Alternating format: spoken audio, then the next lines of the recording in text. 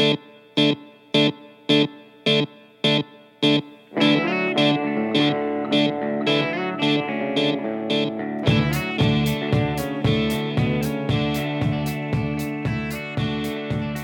everybody. This is Joshua Hatton with One Nation Under Whiskey podcast. I am joined today, and I am joined, as always, with my very good friend, my very good business partner, Mr. Jason Johnston Yellen. How are you today, Mr. Jason Johnston Yellen? Thank you, Joshua. Doing well over here. We finally have summer. It has stopped raining after months of the wet stuff in Virginia. It has stopped, and now it is hotter than the surface of the sun. Yeah, I was in Florida last week where, let me repeat that. I was on the surface of the sun last week and then drove back from the surface of the sun back to Connecticut only to discover that I went from one side of the surface to the other side of the surface of the sun. There you go. It's hot everywhere. It is, and we are taking a family vacation this week, and we are heading to a lake house, which has no air conditioning. So that seems like a very smart move. Well, you've got a lake there. You just jump in, right? I don't jump in lakes. That's not a thing that I do. Why? Wait. I didn't know this about you. Why is it because you saw Tales from the Crypt back in the 80s? No, this has been with me my entire life. I don't like being in water where I can't see the bottom. Okay. And then you think, well, just go to the Mediterranean or the Caribbean, and I also don't like open water. And then people say, well, just go to the pool. And then I say, well, I don't like being in water with other people. So really, the only water that ever hits this peely-wally white body of mine is the shower. That's it. Are you good friends at all with M. Night Shyamalan Ding Dong? Very good friends, yep. Do you have a question for him? Well, I just, I'm curious if you may have been the inspiration for Bruce Willis's character in Unbreakable. The dumbest weakness in the world, water. I think he just has a problem with water, period. His aliens and signs didn't like water, yet they came to a planet that was covered in water by 75%. Yeah, M. Night Shyamalan still owes me my money for Signs. I liked that movie. It had a very, what's his name? Amblin Pictures. Who's the famous director? Steven Spielberg? Yeah. Okay. I couldn't think of the name. Good job remembering Amblin, though. That was well done. But it had a very Spielbergy kind of feel, and I thought the movie was great until you find out the aliens that their weakness is water. I'm really surprised you like that movie. My unpopular opinion around his movies is I enjoyed The Village. No, you didn't. See? Nope. No one enjoyed The Village. You like Signs, all bets are off. You liked The Village. That was the worst payoff ever. That's what I liked it. I thought it was kind of cute. The only thing that was worse than the payoff in The Village was Marky Mark's performance in The Happening. I'm going to be honest with you. Hey, guys. Hey. Yeah, what? After M. Night Shyamalan never gave me my money back for Signs, yeah, I never gave him any more of my money. So I have not seen any of his movies after Signs. Didn't Village come after Signs? I don't think so. No, I don't think so. Dear listeners, feel free to email in questions at onenationunderwhiskey.com if you want to look into this and perhaps prove Jason wrong. I'm more amazed you're not currently proving me wrong. I'm happy to just move on, really. We've spent way too much time focusing on M. Night Shyamalan Ding Dong. It is. And didn't he do The Shape of Water as well? No, he's not The Shape of Water. He had The Lady in the Water. The Lady in the Water, which looked good and had Paul Giamatti in it, and I really like Paul Giamatti. M. Night Shyamalan and water? I think he's got a legit fear of water. All right. Yeah, and if he's got a fear of water, there's no way he's going to make an erotic sex movie with the creature from the Black Lagoon with The Shape of Water. Have you seen it? I have. Yeah, it's fun. Yeah, I thought it was a beautiful movie. Visually, I thought it was beautiful, and I enjoyed the acting. I I didn't get caught up in it like so many people did, but I did like it. I think this little intro about movies is actually apropos. Oh. Because I remember after we turned off the recording equipment with Ollie Chilton, today's interview. Oh, that's right. We're talking about Ollie Chilton today. After the equipment was all turned off and we were getting into New York proper, and I desperately had to use the facilities. Oh, I remember that. The two of you were talking about the movies that you'd seen on your most recent travels, and would Ollie see a movie after you dropped him off in Boston. And Oh, right. there was a nice little movie tie-in when the recording had stopped. And so I think you and I accidentally opening on movie talk is apropos. I like that you brought up Ollie's name because that's who we're actually, that's what today's episode is focused on. You are correct. And I tell you, spending the week with Ollie, I think I've discovered that he may be my spirit animal. I feel bad for Ollie if that's the truth. No, he's one of these guys that you and I think both quickly discovered is on a very similar whiskey geek level that we are on. But then, of course, to the next level, seeing as he's, in charge of Port Ascaig and, single malts of Scotland and elements of Islay, and he does all of the blending for some of those, and he's in charge of purchasing casks, and, he's doing all this stuff that, our friend David Stirk does too, all of the behind-the-scenes stuff on a much bigger level than what we're used to. Sure, but still very much a down-to-earth guy and a funny guy. And as always, we had chances to trade dad jokes, which is vital in this world. It is. And, we make mention of it in the interview. We were driving to New York. And as regular listeners know, we have been known to put our soundboard on the dash. Mm-hmm. We now have a bigger soundboard than we've had previously. You're welcome. And more mics than we've had previously. You're welcome again. And so, we stopped off for some bagels. We set up the soundboard on the dash. Mm-hmm. We handed out microphones to each of the three of us.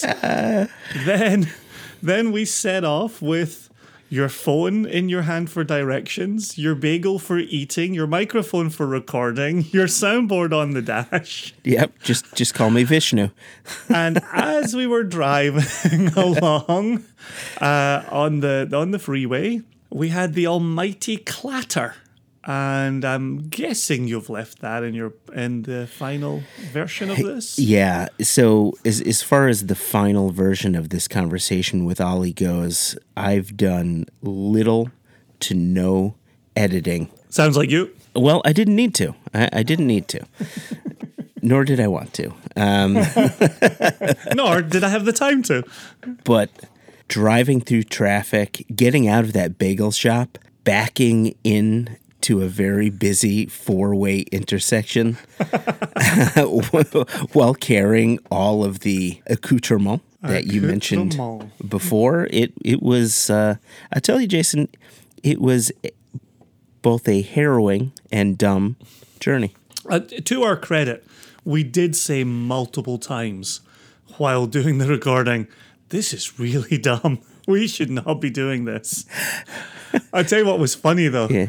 So you were obviously driving, Ollie was in the passenger seat, and I was in the only rear passenger seat that we had available because we were schlepping a whole bunch of our stuff to Whiskey Jubilee stuff that morning. Mm-hmm. But we'd either stop in traffic or we'd pull up to a red light, and cars that were beside us would look at us holding our microphones. They were peering into our very, very large SUV to see who was being interviewed in here. And it was funny because as they looked at all three of us, they couldn't identify any of us as anybody of any worth. And they would just go back to what they were doing in their car. They would just dismiss it.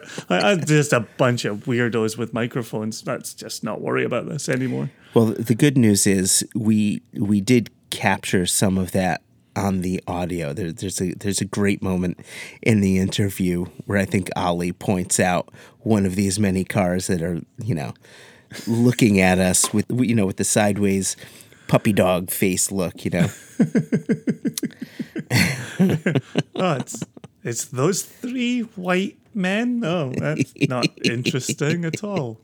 So Sorry. So I want to transfer people over to the recording, but one thing that I want to mention is we discussed many subjects, and one of which was a subject that we'd been thinking about for a while, but it wasn't until we'd gotten a tweet from @WineSagasu, who, she reached out to us saying, it'd be really interesting to hear more conversation about blending and with blenders. And so we really wanted to focus on blending in this episode. We also talked a bit about the new Islay distillery that Elixir Distillers is working on, and a couple other odds and ends. So I just want to set the table for people. Should we go over to the interview? I say let's do it. Titans, go! So we are officially recording. That's now. us. Oh, okay, right. Okay, brilliant. We're going to record every time we park. Ollie, welcome to America. Thank you. Don't crash. So regular listeners will know that quite often when Jason and I get together, oh, there's a cop over there. Keep the equipment low. Easy. We hop in cars and we go places and we record what happens when we go to said places. We do. We are currently in Connecticut, trying to get out of Connecticut on our way to New York City for Whiskey Jubilee 7th annual event. And this is the first time that we are going to have Mr. Oliver Chilton. You prefer Ollie? I'm quite happy as long as it's not swear words. Hold on, I got to negotiate this left turn here. School bus. There we go. I mean, we're all good. Yeah, There's a school bus there with kids. They're going to watch us recording. So we're on the way to Jubilee. You and I have been together since Monday. Indeed. We've survived since Monday. And we picked up Jason on Tuesday. But one of the things that we've been talking about is really what you do with Port Askeig. Let me properly introduce you. You are Ollie Chilton with Elixir Distillers. And could you tell the good people what your official title is? I don't have an official title. I hide in a tiny glass room with bottles of whiskey. So I look after all of the cask buying, cask selection, blending and bottling for Elixir Distillers, and I've got a nice little team who work with me who do sales and logistics, and we basically, between four of us, we spend our time trying nice whiskey, putting it into a bottle and selling it. And you fit all of that on your business card. I do, actually, yes. It's a really big business card. It's the size of a manila envelope. It's an 11 by 17 piece of paper. Yeah, it's on a Roman scroll. Hi, my name's Ollie Chilton, and I... We had Chris Mabin on the podcast last year, who is your coworker / cohort. He's, business director, I think is his title. Oh, right. He got to choose his own. That seems much catchier. You should maybe have him choose your job title. He did choose my job title, and I just don't like it. So, when thinking about having you on the podcast, and, you're both with the same company, and there's four of you doing things at the company, so I imagine all four of you tend to share hats here and there. Yeah, pretty much. As in a small group, you pretty much have to do everything. Yeah.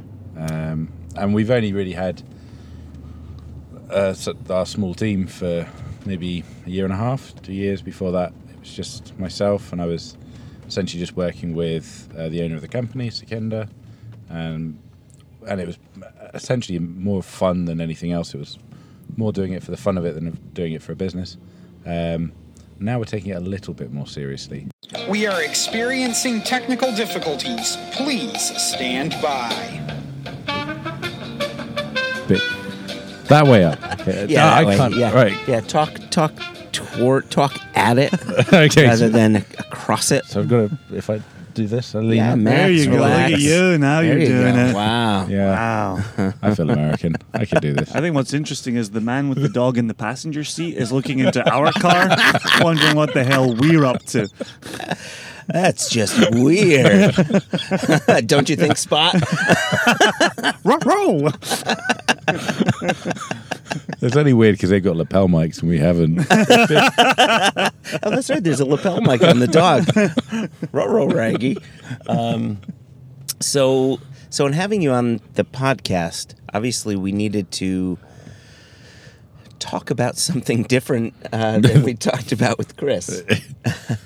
And so you and I have been together since Monday. We picked up Jason on Tuesday, and we're visiting various retail shops and bars, and then sort of ending our evening with events, seminars, and things like that. But you've been talking in bits and bobs about the blending aspect of Port Askeig. And Port Askeig, as an independent bottler of Islay whiskeys, it's a very different concept from independently bottling the way, say, Cadden Heads does, or Single Cask Nation, or Hunter Lang, or, where they're bottling single casks at a time. So can you talk a bit about your process, your approach, what's involved in making your independent bottlings of Port Askeig? So for Port Askeig, as opposed to say the kind of single cask setup, as you mentioned, with Cadden Heads and Single Cask Nation, we're using larger quantities of casks. So our 8-year-old, which is kind of a standard for us, it's now sold in 25 countries. That is a batch of about 40 casks at a time, and what we're trying to do is get a level of consistency. So hopefully each time we put a batch together it tastes similar, if not the same. There are batch discrepancies because, well, there's always a difference in casks, but we try to select the casks in a way that means that everything's, if someone goes and buys a bottle, it'll be the same as they had it before. Okay. In terms of blending, I mean, it's always a single malt, so all of the whiskey's coming from one distillery. We don't name that distillery on the label. It's a very large distillery on Islay, so it's pretty easy to work out. But the blending process is essentially taking different casks and making sure they work together to create a style and to create a flavour profile that suits Port Askeig and suits what we want people to associate with our whiskies. For your 8-year-old, is it predominantly refill bourbon casks that you're using So there? yeah, it's a mixture of first and second refill. So none of it's first fill bourbon. It's all had Scotch whiskey in it before. Some of the casks are pretty old, i.e. they're probably at the end of their life, and some of them we'll be using again. And that just, using that mixture, we get a lot of the kind of soft, flinty, minerally aspects of the make. So the new make is quite light in a way. It's smoky. It's quite citrusy. It's actually really nice to drink on its own without any aging. And we kind of want to keep that. It's kind of the body of the whiskey we want.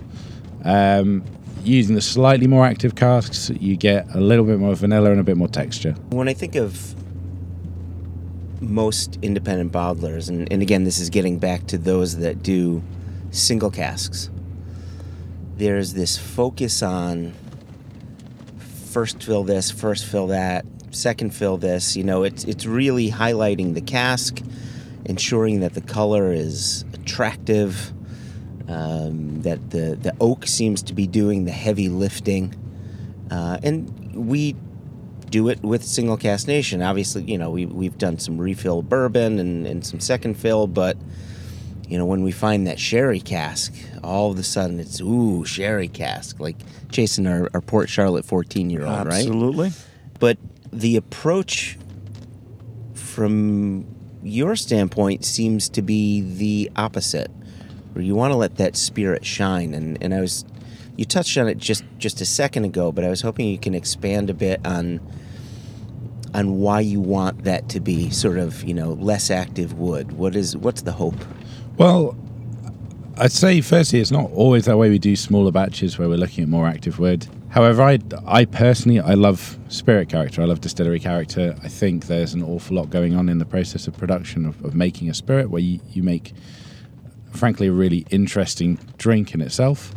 Wood is obviously great. It adds lots of flavors and textures, and you can make really interesting whiskey by changing the wood you're using, by using bits of understanding of interaction between wood and spirit and extraction levels, etc., etc. But the nice thing is to be able to say Portuskeg is from a place, it's from Islay. That place and the distillery has a particular character, and we want to show that off. At the end of the day, we come from a background of being whiskey drinkers, so we want to bottle things that we want to drink, and we want to explain why it tastes nice. Well, the distillate used for Portuskeg 8-year-old, it comes from a large distillery they fill their stills relatively low. They get a lot of reflux, so they create this lighter spirit. And I personally like that style, so it's nice to be able to show it off. If we put it into really active wood, and it's not saying that we don't do that as well, we do lay down some new fill into active wood, and we re-rack some of our older stock into more active wood. Sometimes that's great. You can find one-off casks that are absolutely amazing. We do bottle those. You can find casks that work really well in blending, i.e. they add a particular flavor profile. But for our 8-year-old and our 110, we want something that's more consistent and lighter and elegant, and shows off the distillate really well. Yeah, I love that you describe it like that. One of the things for us in selecting a couple of our Laphroaigs is that we love the fact that it was the spirit shining through. And one of the things that I've always talked about in my tastings is I love some young Islay spirit in refill bourbon, because it is almost like the spirit grew up without influence from the wood. There's not as many vanillins, there's not as many tannins. It's just the fact that spirit grew up within a cask that wasn't affecting it too much. Yeah, no, I'd also there's other spirits categories where they probably explain this and do this better. You could take mezcal or tequila, where a lot of mezcal producers or tequila producers, you speak to them and ask them about their product, what they love. They all drink their Blanco. Mm-hmm. They want to show off the spirit they've produced. Yeah. You look at the extra anejos where it's really woody. For them, that's not actually the point of making tequila. Yep. I think sometimes for Scotch whisky, we should be doing the same. You should be showing off the spirit. Certainly with one of my fascinations, or our fascinations as a company, is older bottlings. When we're not doing cask sampling and we're not doing our day jobs, we're often opening old bottles of whiskey. And a lot of the flavours you find in those bottles from the 70s and 80s, so distillates from the 50s, 60s and 70s, the quality of the spirit it's all about the spirit character. It's about the distillate character, as opposed to just wood character. And I think that's quite interesting. As I said, it's not to say we don't also put stuff into first fill, and it's not to say that we don't also bottle that under Portuskeg. It's just we still needed to have the hallmarks of being quite elegant. We want things that are good to introduce people to Islay whiskey, but also things that people could drink every day. We also bottle other whiskey ranges, such as Elements of Islay and Single Malts of Scotland, and some of the casks we'll put into that will be more extreme and maybe more wood influence, or just a very different kind of style of whiskey and a more in-your-face style. But that doesn't really suit Portuskeg and what we want to achieve with that. I have a different question to lead with, but just very quickly, when you mentioned Single Malts of Scotland, which markets are those found in? Mainly in Europe and Japan. We've just started off in Taiwan. Single malt Scotland's always been kind of quite a small thing that we did on the side. It's really where we started. So Skinder started bottling Single Malt Scotland, I think 2003 or 2004. Okay. We've grown it a bit in the last 3 or 4 years. We've been buying casks. We hold a lot of casks in our name in Scotland at any one time, so we've always got a lot of choice. Okay, But- I have to look out for them more. It's not an indie label that's crossed my path very much. Joshua, do you have any single malts of Scotland? Oh, I've poured you a few. The 11-year-old Springbank. Okay. I think there was 98 bottles in that. There was a lovely FWP Bowmore. Oh. Remember, we went into a shop in forget where it was. Maybe it was Glasgow, and I saw it, and it was I forget the 80 something. 89. 89, and I asked the shop owner. I said, can you tell me about this? And he said, "Oh, you don't want it. It's got FWP all over it." I do I said, remember that. "Sold. You nailed. That's exactly what I wanted to hear. Thank you and good night." And I recently won on auction an 11-year-old Sherry Cask Lechig. Oh, Yeah. I just saw that.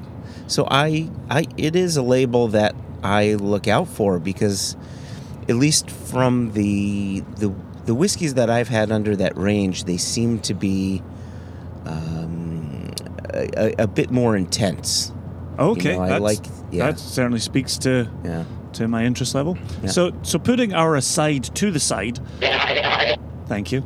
We Do I have to enter in you like have an to applause track or? shake your head. Can you do that by sound? I've got to find a sound which is like shake your just put in head. a cymbal, drum crash. One of the things watching you this week, Ollie, in the pouring order, you've poured the 110 proof Port Askeig before the 8-year-old. The 110 proof, obviously, 55% alcohol, and then you go into the 8-year-old at 45.8. And us doing that and certainly tasting them that way, there's this increased heaviness in the 8-year-old that we haven't seen in the 110 proof. Is the addition of water creating that heaviness? And I really do mean on the tongue. It feels heavier, oilier. Yeah, there's In terms of your blending and your dilution, what are you finding creating that heaviness? So I think there's water definitely makes a difference, though I think the biggest difference is actually the cask type. So 8-year-old contains first and second refill casks, whereas 110 is exclusively refill, so third refill. Basically the wood is pretty old and it's not lending many textures to the spirit. The additional water generally is quite interesting. I think it definitely does stuff to phenol content in terms of tends to bring out sweetness. I find the smoke changes quite a lot at lower ABVs. But I think the main thing from the textural point of view will be that difference in wood. So although we're not using first fill, you're still getting more texture from that slightly fresher wood. Understood. Yeah, it makes perfect sense. Yeah. There's something that we talked about, and I'm going to get to this, so I'm just sort of putting this in here to remind myself, where we talked about when it comes to maturation of spirit and cask, where it's not just wood influence, there's also oxygen influence, and I'm hoping we'll talk about that in a minute. So a bit of a teaser for our listeners. But before we do that, I wanted to get back quickly to the blending, because blending really, it's a subject that we've not touched on enough in the podcast. And I'm really curious about your approach to it, how you come up with it, what your influences might be. And I think you said it before, you make a whiskey that you want to drink, but what's the process? How are you doing that? Well, so I should stress firstly, I don't come from any particular chemistry background or professional background. I fell into my job largely through luck and saying yes. And I come from I'm just a drinker. I love buying bottles of whiskey, and I happen to share a similar palate with the guy who owns our company. However, in the time I've had my job and the time I've worked in whiskey, which is just coming up to 15 years, I've had some amazing experiences, being able to work with or spend time with people I would consider actual master blenders, people who know what they're doing, not chancers like me. And I've learned that there's loads of ways of approaching blending. The way we look at it now, I always start with the premise, okay, I want to try and achieve a certain style. So Portuguese, I like that idea of producing an elegant whiskey. Whether it's in sherry or festival bourbon or anything else, I still need to produce something that's elegant, and it's probably not the best word, but I think of them as quite pretty. So when we're looking at the casks we've got to try and achieve that, we're trying to put together flavors that we think will work together, kind of like cooking. The only thing that I've discovered over a lot of trial and error is that it never works quite as easily as you think it should. So you'll go, okay, I want some of that rich dark fruit from this lovely sherry Kalila that we've got sitting here, and I want some of that more flinty notes from this refill stock, and you'll put it together and you'll lose probably both of them and come up with something completely different. Wow. Sometimes that's great, and sometimes you try something and go, actually, you know what, that's bang on. And sometimes you've got to go back and rework it until you find the sweet spot. And it's actually genuinely quite a touchy-feely process. We recently were doing some blending with a big distiller. It was more of wasn't actually for work, it was done for fun. And the only brief was to make a whiskey we like. It took 15 iterations of different, literally different percentages. And by the end, we were playing in pretty small percentages. The stock was all the same. The casks we were using were all the same. And it was just tweaking it by 3% or 5% up and down on each bit. And each time you tweak it, it would change quite a lot. It would change radically. So yeah, we work very much we're flavour-led. Yeah. One thing we were talking about, I think, yesterday, we're quite lucky in that we're a very small business and there's no pressure on us. We don't have a marketing department or a commercial department saying the market wants this style of whiskey. We get to sit there and go, well, we want to drink this, and we believe, having spent time speaking to whiskey drinkers and people like us, basically, they want to drink the same stuff. So yeah, we're very lucky in that regard. In the actual blending process, are you taking the components and blending them at cask strength?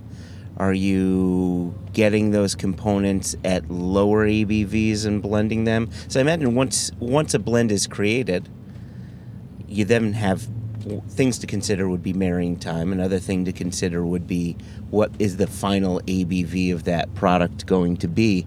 So how do those elements affect that blending process? So we always start with all our samples at cask strength. I'll normally you'll try everything on its own, and I would try everything with water reduction on its own, just because it helps you understand some of the flavours in that spirit. We'll blend at cask strength. We'd always blend at cask strength for sampling purposes until we get to at least an area we want, and then we'll start reducing it down with water to see the best strength for bottling. So at Portuguese, our 8-year-old is bottled at 45.8%, and most of our limited editions have been released at 45.8%. That's down to two reasons. One, it allows us to be non-chill filtered, no colouring, because you're at that kind of 46% sweet spot. And also it's a really nice number on the bottle.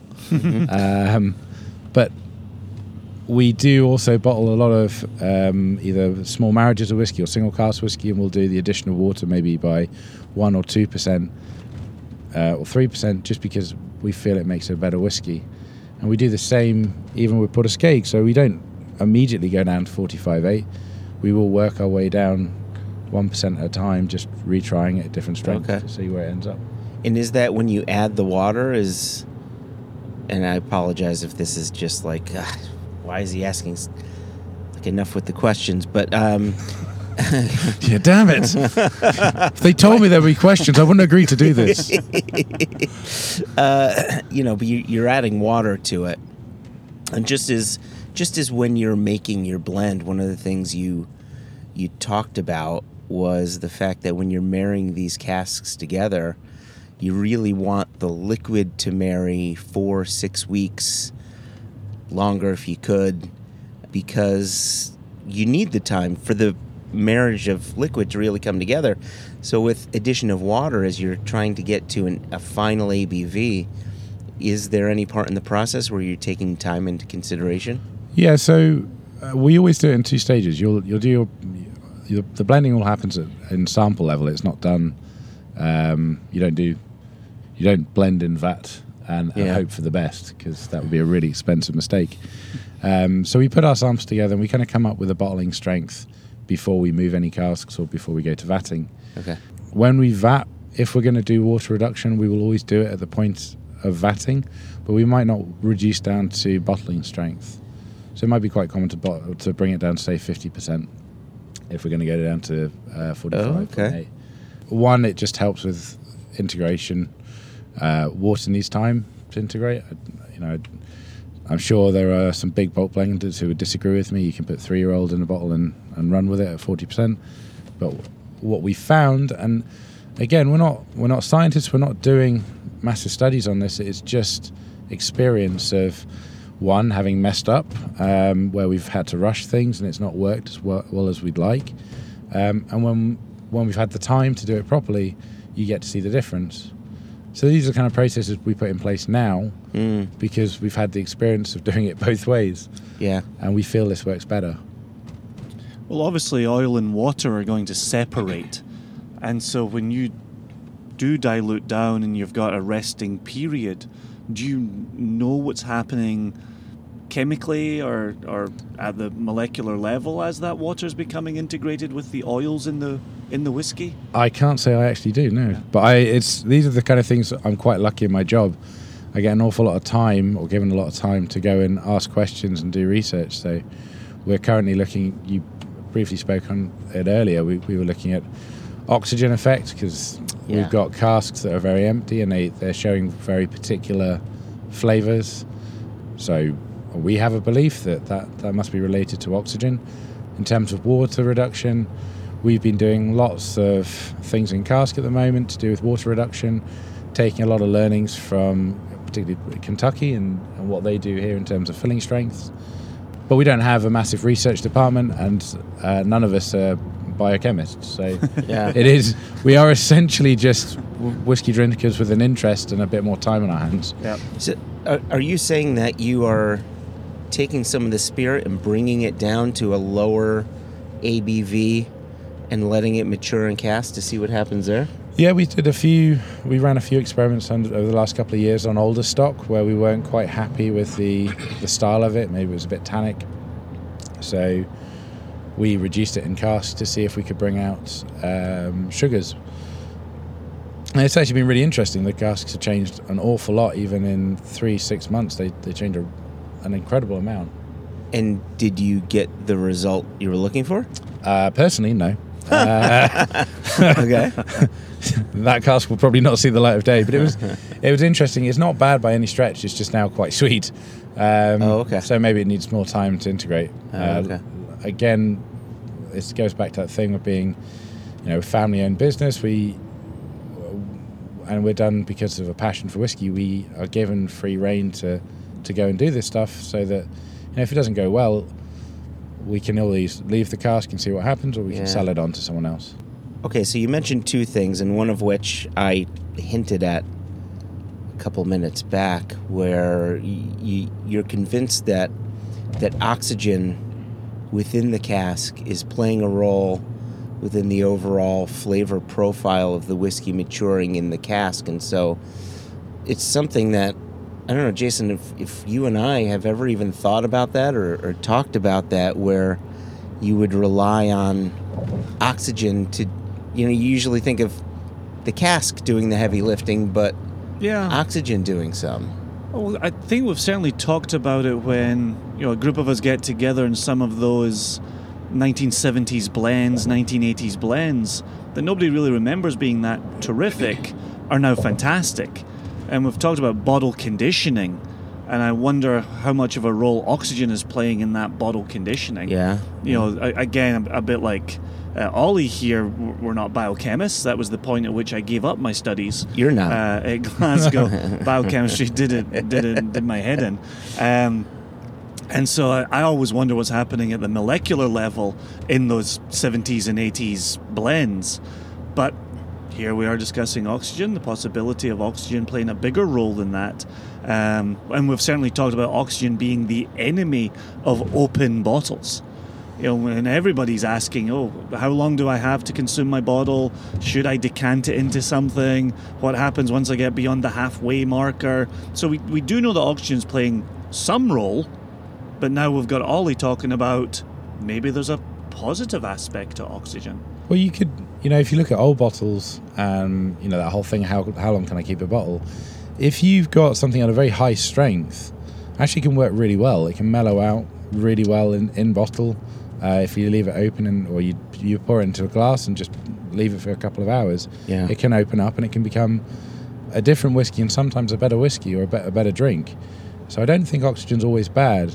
I think the problem when you're going into low strengths, particularly those blends where it's 40%, or 40 or 43%, and you start losing a lot of ABV, then maybe it's not as interesting. You lose some of the texture and you lose some of the palate. Sure. But I think it's essentially quite a complex issue. In terms of cask and oxygen interaction, we've certainly found in a lot of older whiskies where the ABVs drop quite low and certainly the fill level's very low, you start getting some really lovely menthol notes. They create a lovely finish. You can get some really interesting stone fruit notes. We had quite a few casks that were under strength, kind of 38% that we've come across, or very low fill, maybe only 20 litres in a cask. And some of the flavours are really intense. They're really deeply fruity. I remember we had a Bowmore 96, and there was, I think, 25 litres in the cask. Wow. And it was a hoggy, so really very little. We didn't, in the end, what we did is we took that 25 litres and we added it to some 95 and 96 Bowmore, which we bottled up as Elements of Islay. But the only way I can describe the liquid, that 25 litres, it was like drinking, do you guys know Mbongo juice? Like fruit juice? Yeah. I think it's a particularly British thing. You have to see the advert for it to really make sense. But it's like a really rich tropical fruit juice, like concentrate thing. And that's what those 25 litres tasted like. In itself, wasn't massively drinkable. It was too intense.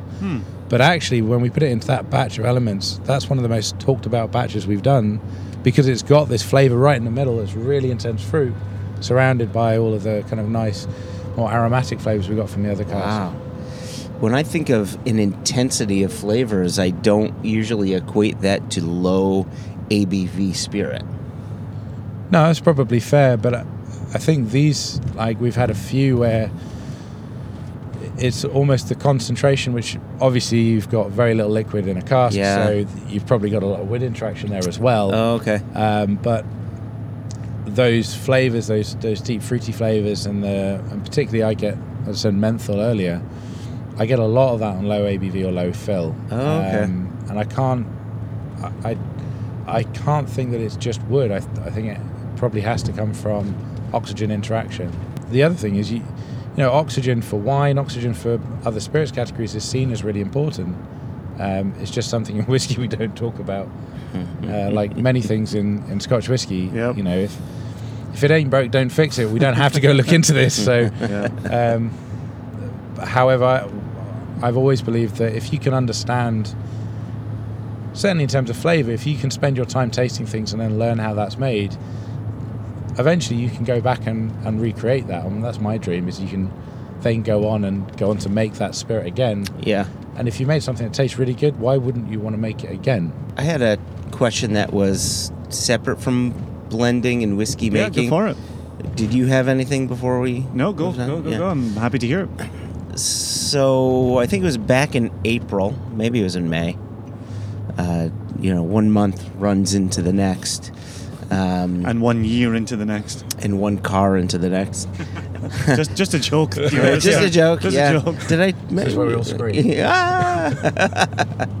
But it was announced that Elixir Distillers is working on plans for a distillery on Islay. Yep. Well, Jesus Christ. What was that? What the hell was that? I think it was a bird. Yeah, break the windscreen. Did it? Yep.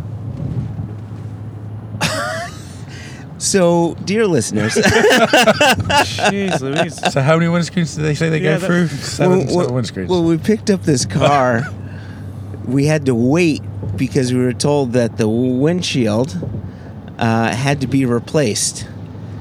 And so here we are driving into New York. We're finally over the border. I think it was once we hit the New York border, a pigeon decided to fucking destroy our windshield. So now we've got a good crack in our windshield. Is it a crack or is it just a burst of feathers? No, that's a crack. Jeepers. That's a crack. Those look like talon marks. Oh my gosh. I thought a wheel blew. Oh, Jesus Christ. So, In case we don't make it out of this, can I just say I love my family? We have the red box recorder. They'll get your last moments. Don't you worry about that. They'll know you were being a daft motherfucker in your final moments. I wonder if that's just a thing with this kind of car. It's just prone to getting... I think it's probably to do with the size of it. I mean, we're marginally bigger than that bus. So, okay. So, distilling on Islay. Yeah. Can you just briefly go into... Yeah, I'm curious. How long have you been thinking about this? And how long does that thought process go into planning? And, take us through that if you wouldn't mind. I think it takes significantly longer if you're us. So, I mean, I think Sukhinder's wanted to distill whiskey for a very long time. He's a passionate whiskey drinker. And, he runs on a belief that he can do things well. So if you can do things well and you love drinking whiskey, then you want to make it. In terms of the project that we're on now, we've been looking at it one way or another for about 4 years. That includes lots of searching for the right site and then planning, thinking about what kind of production we do. Lots of research. It's actually been really fun for me. Lots of traveling around the world and going to meet people and ask questions. We're still, after 4 years, at a very early stage. And we're not at a point where we could say that we're going to be distilling on Islay. Back in April, we had our public consultation on Islay, which is an event where you invite the people of Islay to ask questions over what you propose to do. We then take that feedback and we put it into our planning proposal. So we'll be putting planning in sometime in the next few months, and then there's a 4-month period where the planning is considered, and then if we're successful we would move forward. But at the moment, because when we've not put the planning in, we're not really going into too much detail. It'd be a bit presumptuous for us to turn around and say we are going to do this before the planning officers have said that's okay. Yeah, because it could really all fall apart in the end, right? There's no guarantees. There are no guarantees. It could. It might be that they think it's they don't like the plans, or it might be that they don't like the way in which. I mean, I think this is all very unlikely that they don't like the idea of us making whiskey, but you just don't know. So, I always think especially with an island like Islay, where you have a small population, you got to be very careful over what you promise to do. If you can't then achieve it. So yeah.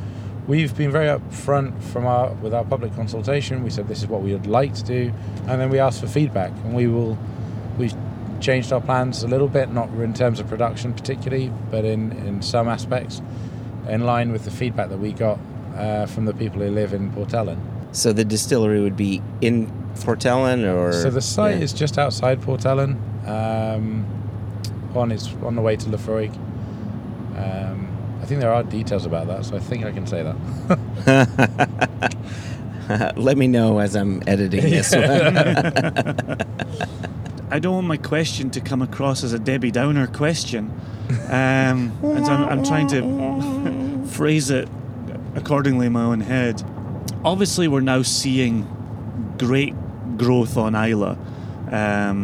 Islay had got down to, 6 working distilleries, 7 working distilleries, but say even as recently as 2000, it must have been down to 6, and Ardbeg was on. Yeah, was just coming back at that point as well. Yep. Now within a couple of decades, we're in the vicinity of 10 working distilleries. Obviously, it's an island that people want to be part of within the whiskey scene. Campbellton, I started thinking about Campbellton. Obviously, Campbellton got up to 30 distilleries, 35 distilleries in a small geographical setting. Do you think people in the whiskey world are savvy now that mistakes that were made in Campbelltown can be avoided if Islay continues to grow? Do you think there's a finite number of distilleries that could be squeezed onto Islay? Well, it's definitely a finite number of distilleries because it's only maybe 100, maybe 1,000, 26 miles wide. It's not the biggest island. I think if you mean, is there a worry that there'll be too much whiskey produced on Islay? What I'm saying is probably no. There's still massive demand for more Islay whiskey. The price for Islay whiskey is still very high. It is. Yep. And that's due to the fact that there's not enough supply. Now it's fair to say all of the distillers on Islay currently have plans to increase production. Mm-hmm. I'm not really concerned about whether the liquid will get drunk, because I'm a believer that anybody who encounters Scotch whiskey and falls in love with it, they tend to become quite obsessive. Yes. I think it captures people like no other spirit. And I think Islay is probably the most extreme example of that. You know, it's Islay whiskey is not just because a lot of them are smoky, but because a lot of them are incredibly fruity and interesting. They're great makes. Yeah, I can't really think of a bad make off Islay. People end up obsessing over that island, over the whiskey that's come out of that island. Yeah. So I don't think we're going to have a problem where there's too much juice or too much liquid being produced. There is definitely a problem with infrastructure. Yes. I mean, that's not. And it's something that we're in our planning phase, so it's something we're looking very closely at. And again, I can't make comments on what should happen. It's not my island. And I can't make comments on what we will do as a business because I don't know what we're going to be allowed to do. But it's certainly worrying, regardless of whether we opened a distillery or not. Even if Ardnahoe didn't open this year, there is still an infrastructure problem on Islay. Yeah. Oh, yeah. I don't think opening new distilleries or increasing production, that doesn't change that. It just makes it more acute. The only thing that from my side I think needs to happen is that local government and national government need to pay more attention to that island, to what it brings to Scotland, what it actually brings to the wider UK. You know, it's incredible to me that an island of just over 3,000 people produces that much liquid. That's not just it's not just they produce a lot of liquid, they produce such good quality whiskey, such good quality product that around the world, everywhere you go, people know Islay. They know what Islay is. Yeah. And that should really be recognised. I believe, certainly on a national level, that should be recognised. But as I said, it's not my island, so it's very difficult for me to sit there and pass comment on local government. And I don't get a vote, so. Sure, I think it's certainly good to have in the conversation though, and I think it's good that somebody who's looking at a distillery on Islay can still represent some of the voices we have heard on our trips to Islay about the quality of the roads, the frequency of the ferry service, the ability to bring whiskey off the island, the ability to take barley to the island.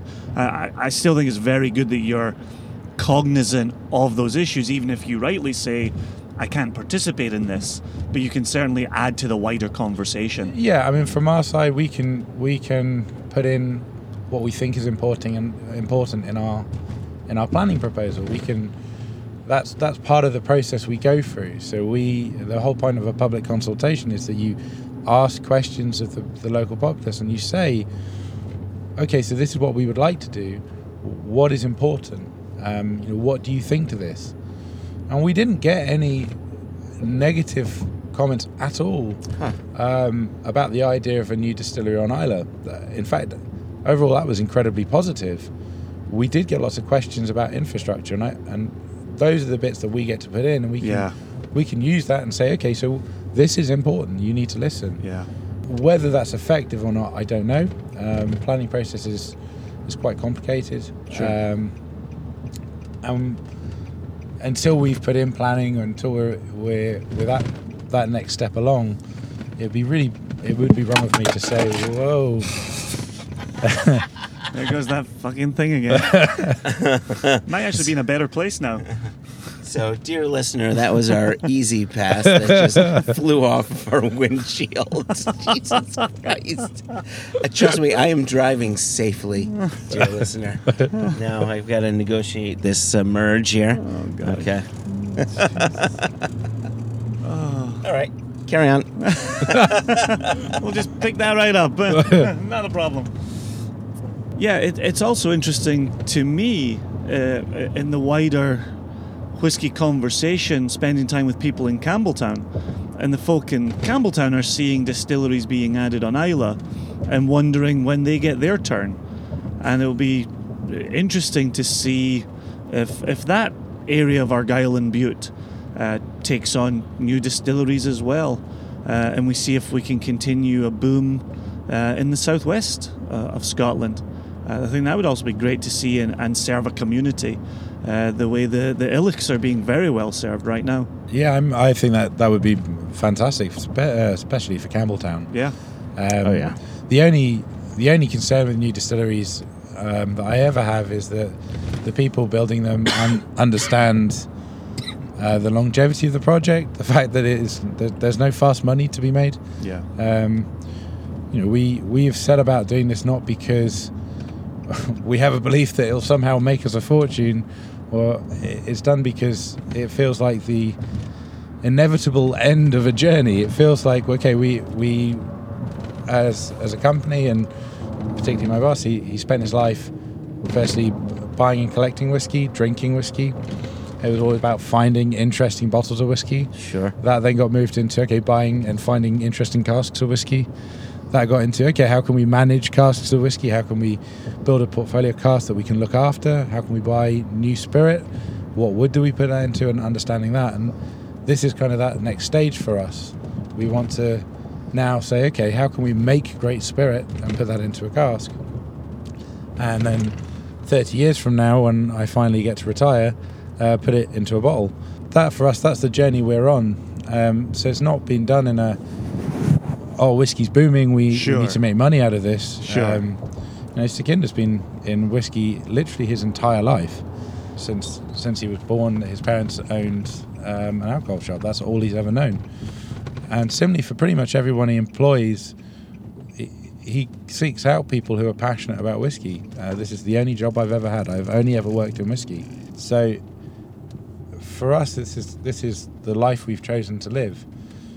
I do worry about the distilleries that are set up where the investment's coming from outside, and it's, we're putting money into a boom industry. They don't seem to understand it's going to take 3 to 5 years before you get something you can put in a bottle. Yeah. And then if you're very, very lucky, you'll pay off the distillery you built in 10 or 15. And then you might make some money. Maybe. And that's all on the understanding that the spirit you make is actually good. You've always got that horrible thing. Spirit might not even be good, or you might end up making, just because the way you produce, you might make a quite heavy sulfuric spirit that needs 18 years before it's really drinkable. Yeah, like Mortlach, right? That big, heavy, meaty, sulfury spirit. Yeah. Well, maybe as planning permission comes through, fingers crossed for you all, maybe we'll have a chance to get you back on the podcast and discuss more about distillation processes and how you see still shape working out and other aspects of the distillery. We'd love to further that conversation with you. It's certainly, that's for the last 4 years, it's been one of the most enjoyable parts of my job, has been doing that kind of research. Mainly because I relate it very much to bottles. I relate it to what I drink. As I said at the beginning, I'm not a scientist, so I often feel completely out of my depth. But I do love when you find out little information about distilleries, about their production in a particular year, and then you can relate that back to the casks you've tried or the single cask bottlings you've tried from that distillery, and it kind of wraps together and it makes sense. Well, it sounds like how a whiskey geek would make whiskey. Yeah. That is pretty much what we're doing, yeah. Reverse engineering. What does that mean? What is that? How does it go? That's tomorrow. And that is it for us today. Okay, I don't know. Whatever it is, it's not right on the teleprompter. I don't know what that is. I've never seen that. No, there it is. We are going to do Sting, yeah. Okay, but now I can't read it. There's no words on it. There's no words there. To play us out. What does that mean? To play us out. I don't know what that means, to play us out. What does that mean? Yeah, so I really, well, I enjoyed my whole week with Ollie and just all of our time together. But that conversation was exactly the conversation that I wanted to have. So I concur with you. Thank you very much, Ollie. It was a great time the whole week, and the conversation was just good fun. Yeah, we'll swing back to Ollie towards the end of the episode and let him present his misconception. Mm-hmm. But in the meantime, we've got a little bit of news to get to, then a little email to get to, and then we'll swing on back to Ollie. Yeah, cool. Extra, extra! Read all about it! Life story of Playboy Penny! Extra, extra! Extra, extra! Read all about it! Me and that Playboy... So the news that I would like to bring up is the fact that our Chicago Jubilee, which is on Thursday, November 8th, tickets have officially gone on sale. And it is in the same place, Artifact Events on North Ravenswood. $95 a ticket, which gets you access to all the whiskeys. And by the way, I take this phrase from Disney, so I hope I don't get sued by them. People can have the all-you-care-to-enjoy buffet. I'm seeing that more and more, yeah. Yeah. And cigars. We'll have cigars out on the patio, which, yes, it's November. Yes, it's Chicago. Yes, it will be cold. However, we will, like last year, have some heaters out there for people. And, Jason, from now until August 3rd, if people go to whiskeyjubilee.com, and that is, of course, whiskey without an E and Jubilee with a Jew, and they go to purchase tickets and use promo code EBGTW218, that's Early Bird Gets the Worm 218, they will get 15% off their already low ticket price of only $95. Yeah, it's funny. The number one question we get, do I have to be Jewish to attend the Whiskey Jubilee? No, you do not. It is a very well done brown spirits festival with some really cracking food, some very enjoyable cigars, and a real good atmosphere. So, nope. Just, if you like whiskey, come on down. Yep. Whiskey first and foremost, but always a kosher buffet so everybody can enjoy. Everybody can have full tummies so no one gets sloppy. That's the last thing we want is sloppy attendees. Everybody can have full enjoyment. Mm-hmm. Mm-hmm. There we go. My little bit of news. Ooh, you've got news. We are recording this portion of the podcast on July 2nd. Mere moments. Before our Hello from the Magic Tavern collaboration Orkney single cast called Stones of Stenness will be released. And I'm going to be honest, Joshua, I am shitting a brick because this is going to disappear. And once again, thousands of people who are interested in a bottle will not get theirs. Yeah, no. I feel bad about that. And at the same time, we've been in the business of single casks since 2011, and we have not changed how we do business. Nope. We've simply changed how many people know about that business. So, that's a good point. You know, there was a time, and this still happens. You know, if you look at our online shop, we have some bottlings that have been there for a while. But there was a time when these bottlings would sit and sit and sit. And sitting on money is not fun.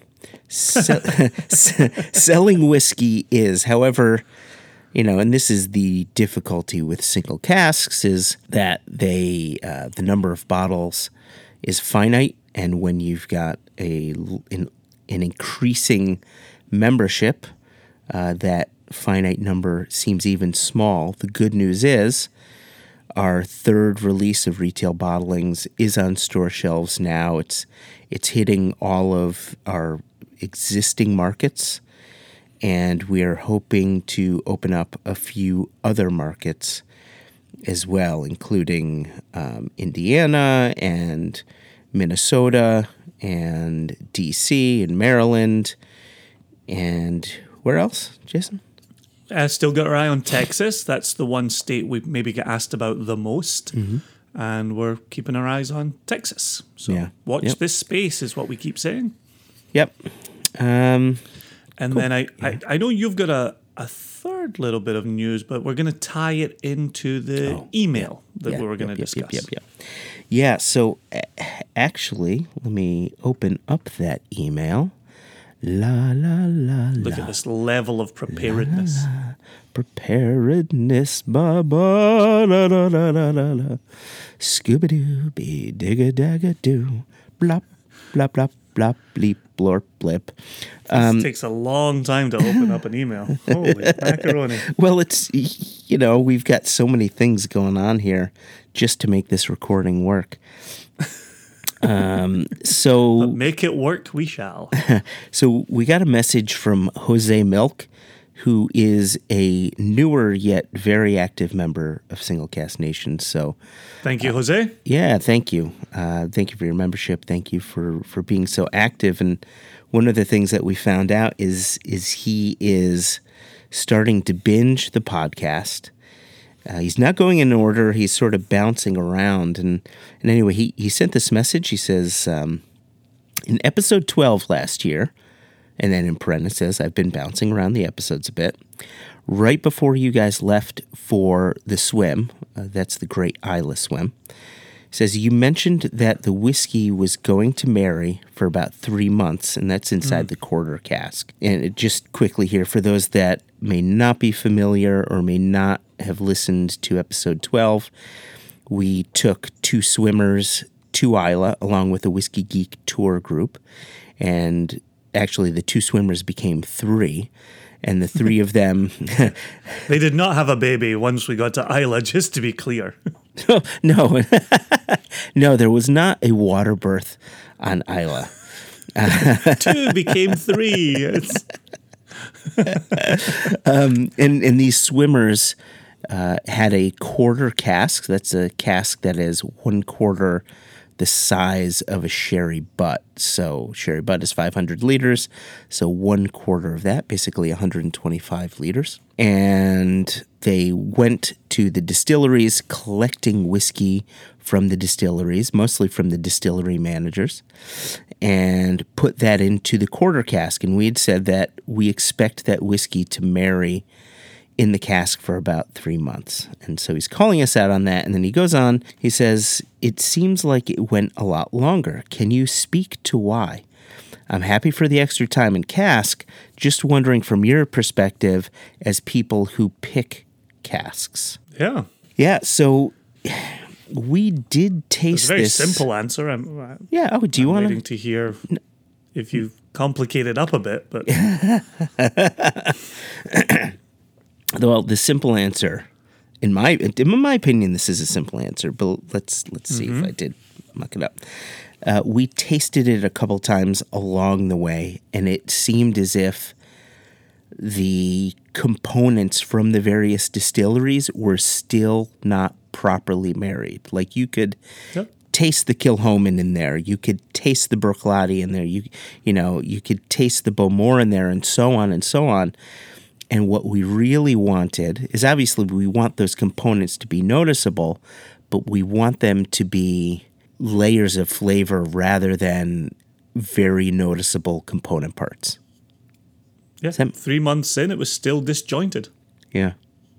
Shit, you did say that much quicker than I did. And as we let it sit and as we tasted it along its brief journey, the flavors just started coming together a little bit more. It's really as simple as that. And so, yeah, and it's funny because I remember you and I, even before we were independent bottlers, had with another group of people purchased an Octave from Glenglassaugh. Oh, right, yeah. And when we purchased that, Ronnie and Stuart at Glenglassaugh had said, oh, this will be, by 5 years, this will be mature.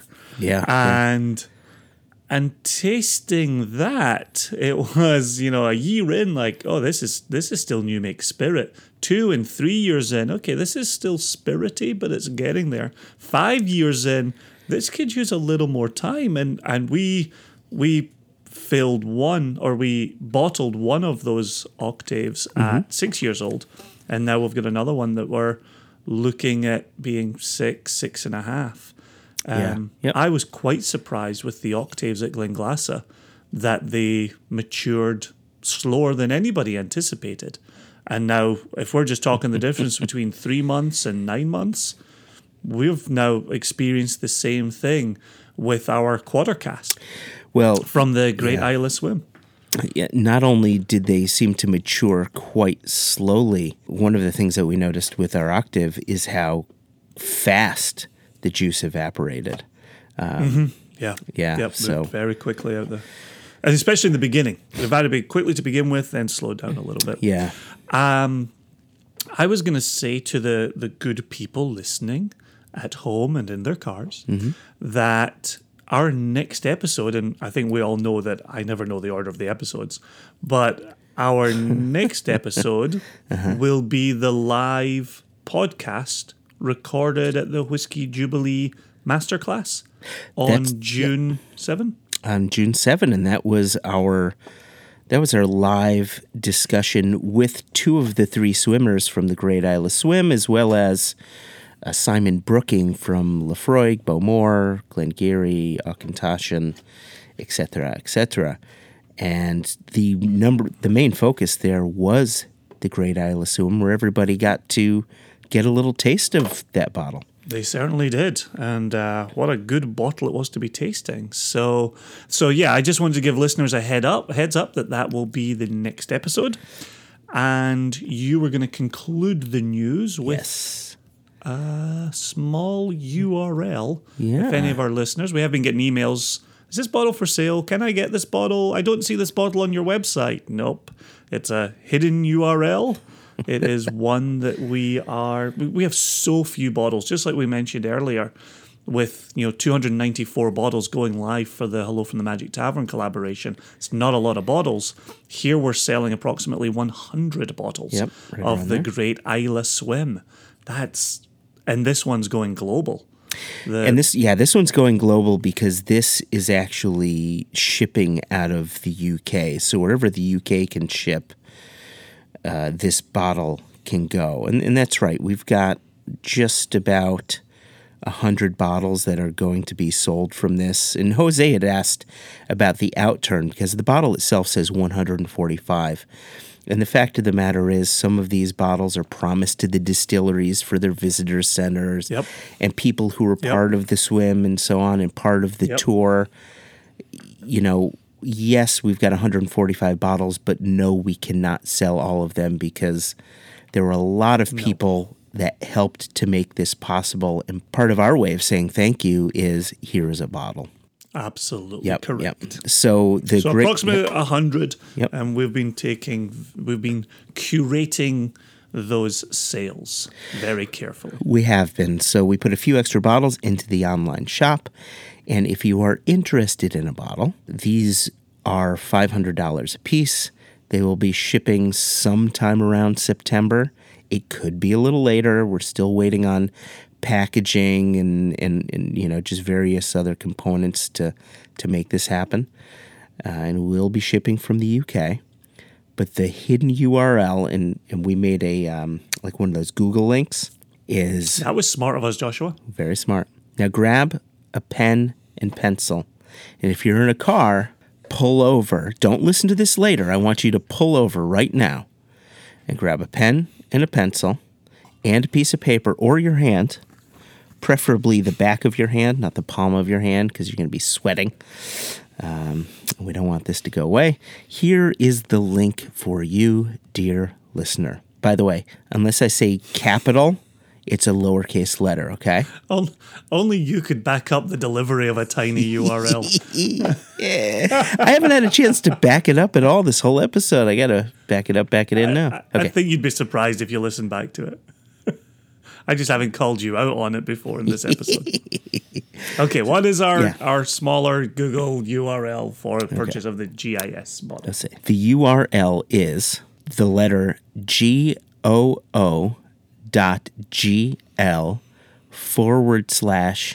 /H, lowercase j, capital V as in Victor, capital D as in Domino, lowercase e, lowercase c. And I'll repeat that. No, I'm not going to repeat that. So there you go. That's the URL. Yeah, I don't think there's any need to repeat that. People can hit the backwards 15 seconds button. Yeah, exactly. So there you go. We've got a few of those bottles in our online shop now. Again, it's shipping from the UK. It'll be shipping sometime in September. It may be a little later than that. We just don't know. We're waiting on some people who are, producing packaging and so on for us. So we've got to wait for all the components. I was just gonna throw in a little addendum to that, given that we are an industry podcast and we're not afraid to take our listeners behind the scenes. One of the things for us with a 145 bottle outturn that will be entirely unique. It will be a bottle we never use. It will be a cork that we never use. It will be labeling that we never use. It will be a box to put it in that we never use. The little mini, yeah. The little mini. The little mini that has the Corvrecken water in it, yeah. Yeah. When we have to bring together 145 of those, you'll often hear larger industry leaders talk about economies of scale. Yes. We have gone to the extreme opposite end. And so 145 unique components is a nightmare. Absolute nightmare. And so that's why the process is as long as it is. That's why we're saying, hopefully September, we're really crossing our fingers for September. But if somebody doesn't want to get us 145 corks in time, well, September's out the window. If we can't get the labeling correct on our unique bottle, that's going to delay us. So I'm not presenting any of these as excuses. I'm just presenting these as reasons for why this is difficult to pin down. Yeah. And we want this to be the very best bottling it can be. If you walk into a distillery store, a distillery shop on Islay, and behind their glass case, they have this bottle, we need this. We want this to look spectacular. We need it to be eye-catching. We need it to really represent the best of us, the best of the swimmers, the best of the crew. I think we said this in a previous episode. They all did bang-up jobs. They all took care of the jobs that they were in charge of. This is also one of the jobs we're in charge of. We need to do a bang-up job with it. So there you go. Just a little bit of the behind the scenes for the listener. I thought they'd appreciate it. Speaking of behind the scenes, and we do mention this in the live podcast, but I think that it bears mentioning here because people will hear a $500 price tag and say, oof, you're tearing the arse out of the price. So one of the things that I want to make very clear here is that we're not making any profit from this bottling. The $500 price tag, any profit made from that is actually going to RNLI, which is Royal National Lifeboat Institute. These are the people that save folks stranded at sea in Scotland, and this is specifically for Islay. At least that's where we're having the money go to. And RNLI is across the United Kingdom. Yeah, it is. It is. Yeah. And so we're not looking to make any money on this. This is charitable. The swimmers made this swim a charitable swim. They raised funds for RNLI, and as the sponsors of that swim, we want to do just the same. So that's it for the news, Jason. We asked Ollie for a misconception. We did indeed. And he delivered one under fear of losing his life in that death cab for Cutie. Who was Cutie, by the way, in that death cab? I don't know. I love Ben Gibbard, though. I think the guy's amazing. No. In our death cab for Cutie, which who was one the of cutie us? in our cab? Yeah. Let's say Ollie. It always has to be the guest. Death He cab was the for cutie. Ollie. Yeah. Which we did not say at the start of the week. We did not. As we collect them for the first time. Welcome to Death Cab for Ollie. I'm going to be with you for a week. Climb on in.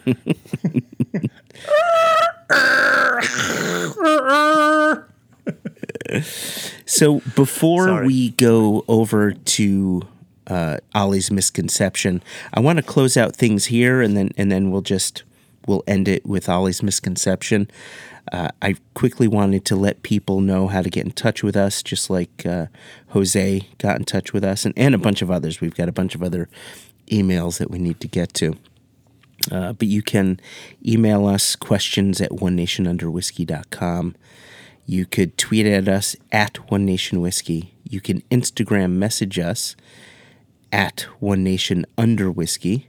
And actually, we got a question just the other day, and we'll have to answer that at another time from Instagram. We'll have to answer that at another time. And then finally, if you go to facebook.com and search out One Nation Under Whiskey, you'll find our Facebook group. There's nearing 600 people, I think, in the group. And while we have a lot of people, I'd say it's not very active. It's not the most active group in the world. So those of you that are listening, maybe if you want to start moving your questions over there and get some conversation going, that would be great.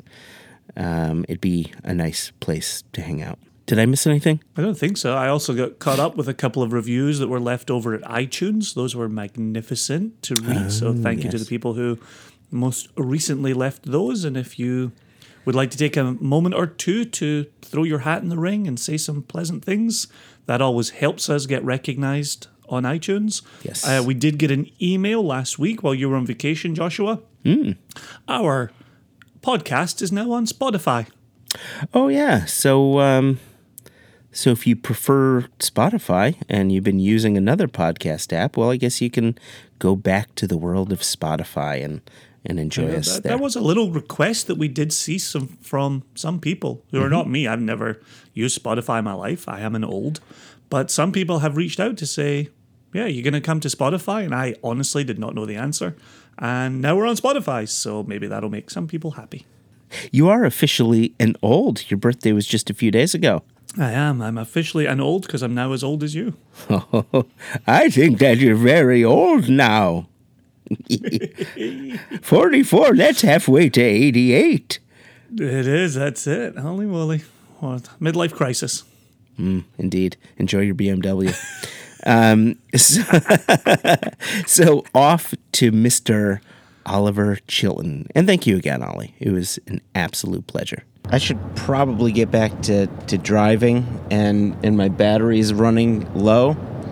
So I wanted to just ask a question to close things out, if that's okay, unless there was something you specifically wanted to add in. No more questions. No more questions. Again, we're back to questions in an interview. What the hell's happening? So let me ask you this question.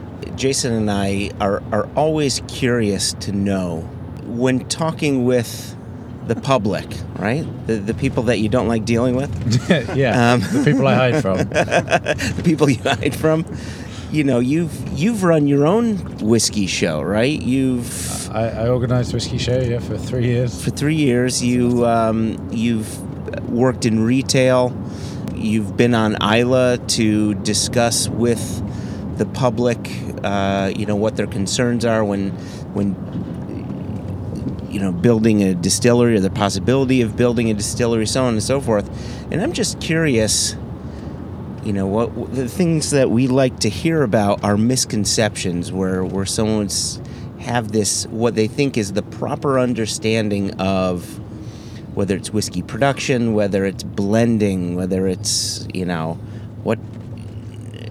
what have you. What's a crazy thing that you may have heard? You said, gosh, where on God's green earth could you have come up with such a thought? And then you had to either politely or not so politely correct them and set them on the right path to correct thinking. I guess the classic one, and I imagine you would hear this from almost every independent bottler, is you get the person comes to you at the stand and says, oh, well, the distiller will only sell you the bits they don't want. They keep the best cask. Mm-hmm. That is always pretty much my favourite. It's kind of nonsensical, and it's a misunderstanding of the business, because Scotch whisky, single malt Scotch whisky, originated out of independent bottling. It originated out of retailers buying casks of whisky and selling them to people as single malt. There are bottlings of single malt whisky from 1890s. You can find some Glenlivet, you can find the Freud, tried an Ardbeg from I think it was 1918 recently. Braggart. Yeah, throwing that in there. Hashtag humble brag. Yeah, drank that for free. No. Oh, gosh. Oh. So yeah, there's examples of very old bottled single malt, but it wasn't like a full-on kind of branded mission for single malt. That didn't really originate till the 1950s and kicked off really in the 1960s. And before that, everyone was buying from Berry Brothers and Rudd, Gordon MacPhail, Cadenheads. These are names that all exist today. They're independent bottlers. Sure. And the way it works is nowadays is pretty simple. Distillers make a lot of liquid and they sell it. They sell some as new fill. That's their ideal way to sell it, because then they don't have to age it. There's no cost involved. If they can shift the cost of wood onto you, even better. And it's easy to plan new fill. You can increase new fill overnight. Just make a bit more. Yeah. It's a lot more difficult to plan 5-year-old, 10-year-old, 15-year-old whiskey. You don't know how much you're going to be selling in 15 years. So that still exists today. They still sell a lot of new fill. They still sell it to blenders. They still sell it to independent bottlers. They still sell aged stock, and it still gets brokered out. And most of those parcels of whiskey are never being tasted. They don't know, it's not that they've tried this big parcel of whiskey, we didn't like it, so we're going to sell it on. It's a big parcel of whiskey that they don't need because their sales forecast says we're not going to sell this. Our job as independent bottlers is to buy that stock and then work really hard to either find the best out of it and bottle it, or find ways of changing its maturation so that you can improve the liquid, or figure out that you just got to be really patient for another 10 years. And worst case scenario, if you can't rescue it, you just find someone less discerning than you. Not that I would ever say who that was. Given that we're heading to New York City, we're on our way to the Jubilee, anything crazy somebody said to you at the whiskey show? Whiskey show? Yeah. As an event organizer, the craziest thing I ever got asked was, can you look after my dog in your creche? We didn't have a creche. We certainly weren't going to look after their dog. Was that a punter or that was an exhibitor? That was a press person. Okay. Wow. So actually for a long time, Whiskey Show actually had that on the ticket, no dogs allowed, which still made me laugh for quite a few years. We felt we needed to tell people, you cannot bring your dogs or babies to our show. I've never thought about putting that on our tickets. We have had someone try to bring their baby to our show. I remember turning that couple away. Wow. No babies. Didn't say it on your ticket. Yeah, there's no corner for a playpen to put your baby. No, I mean, I quite enjoyed. I enjoyed running Whiskey Show when it was finished. I do not envy either of you today. Thank you. Thank you. But tomorrow will be great. Oh, yeah. Yes. Oh, it's glorious. Once the hangover dies down, tomorrow will be fantastic. I won't be hungover. That's all you. Mm-hmm. You'll be a sleepy bear, though. I will. Okay. Cheers. Cool. Thank you very much, guys. Yeah, cheers. Ollie, Thank you so appreciate much. it. And we survived that portion of the drives. Almost intact. Okay, so. With that in the bag, thanks to Ollie, love the Misconception. Love spending time with them. Yeah. And Joshua, as always, I have loved spending time with you too. Always and forever, Jason. we must now go and take care of, as one of our members called it, the Thunderdome.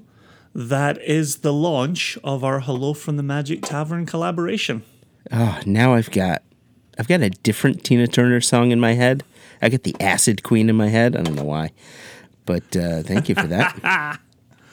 So, with all of this said, I will say cheers, and we will go and batten down the hatches. Hatton. Batten down the hatches. Cheers. Oh, wait. Should we hatten down the batches? No. Damn it. All right. Cool. Now we can stop. And stop.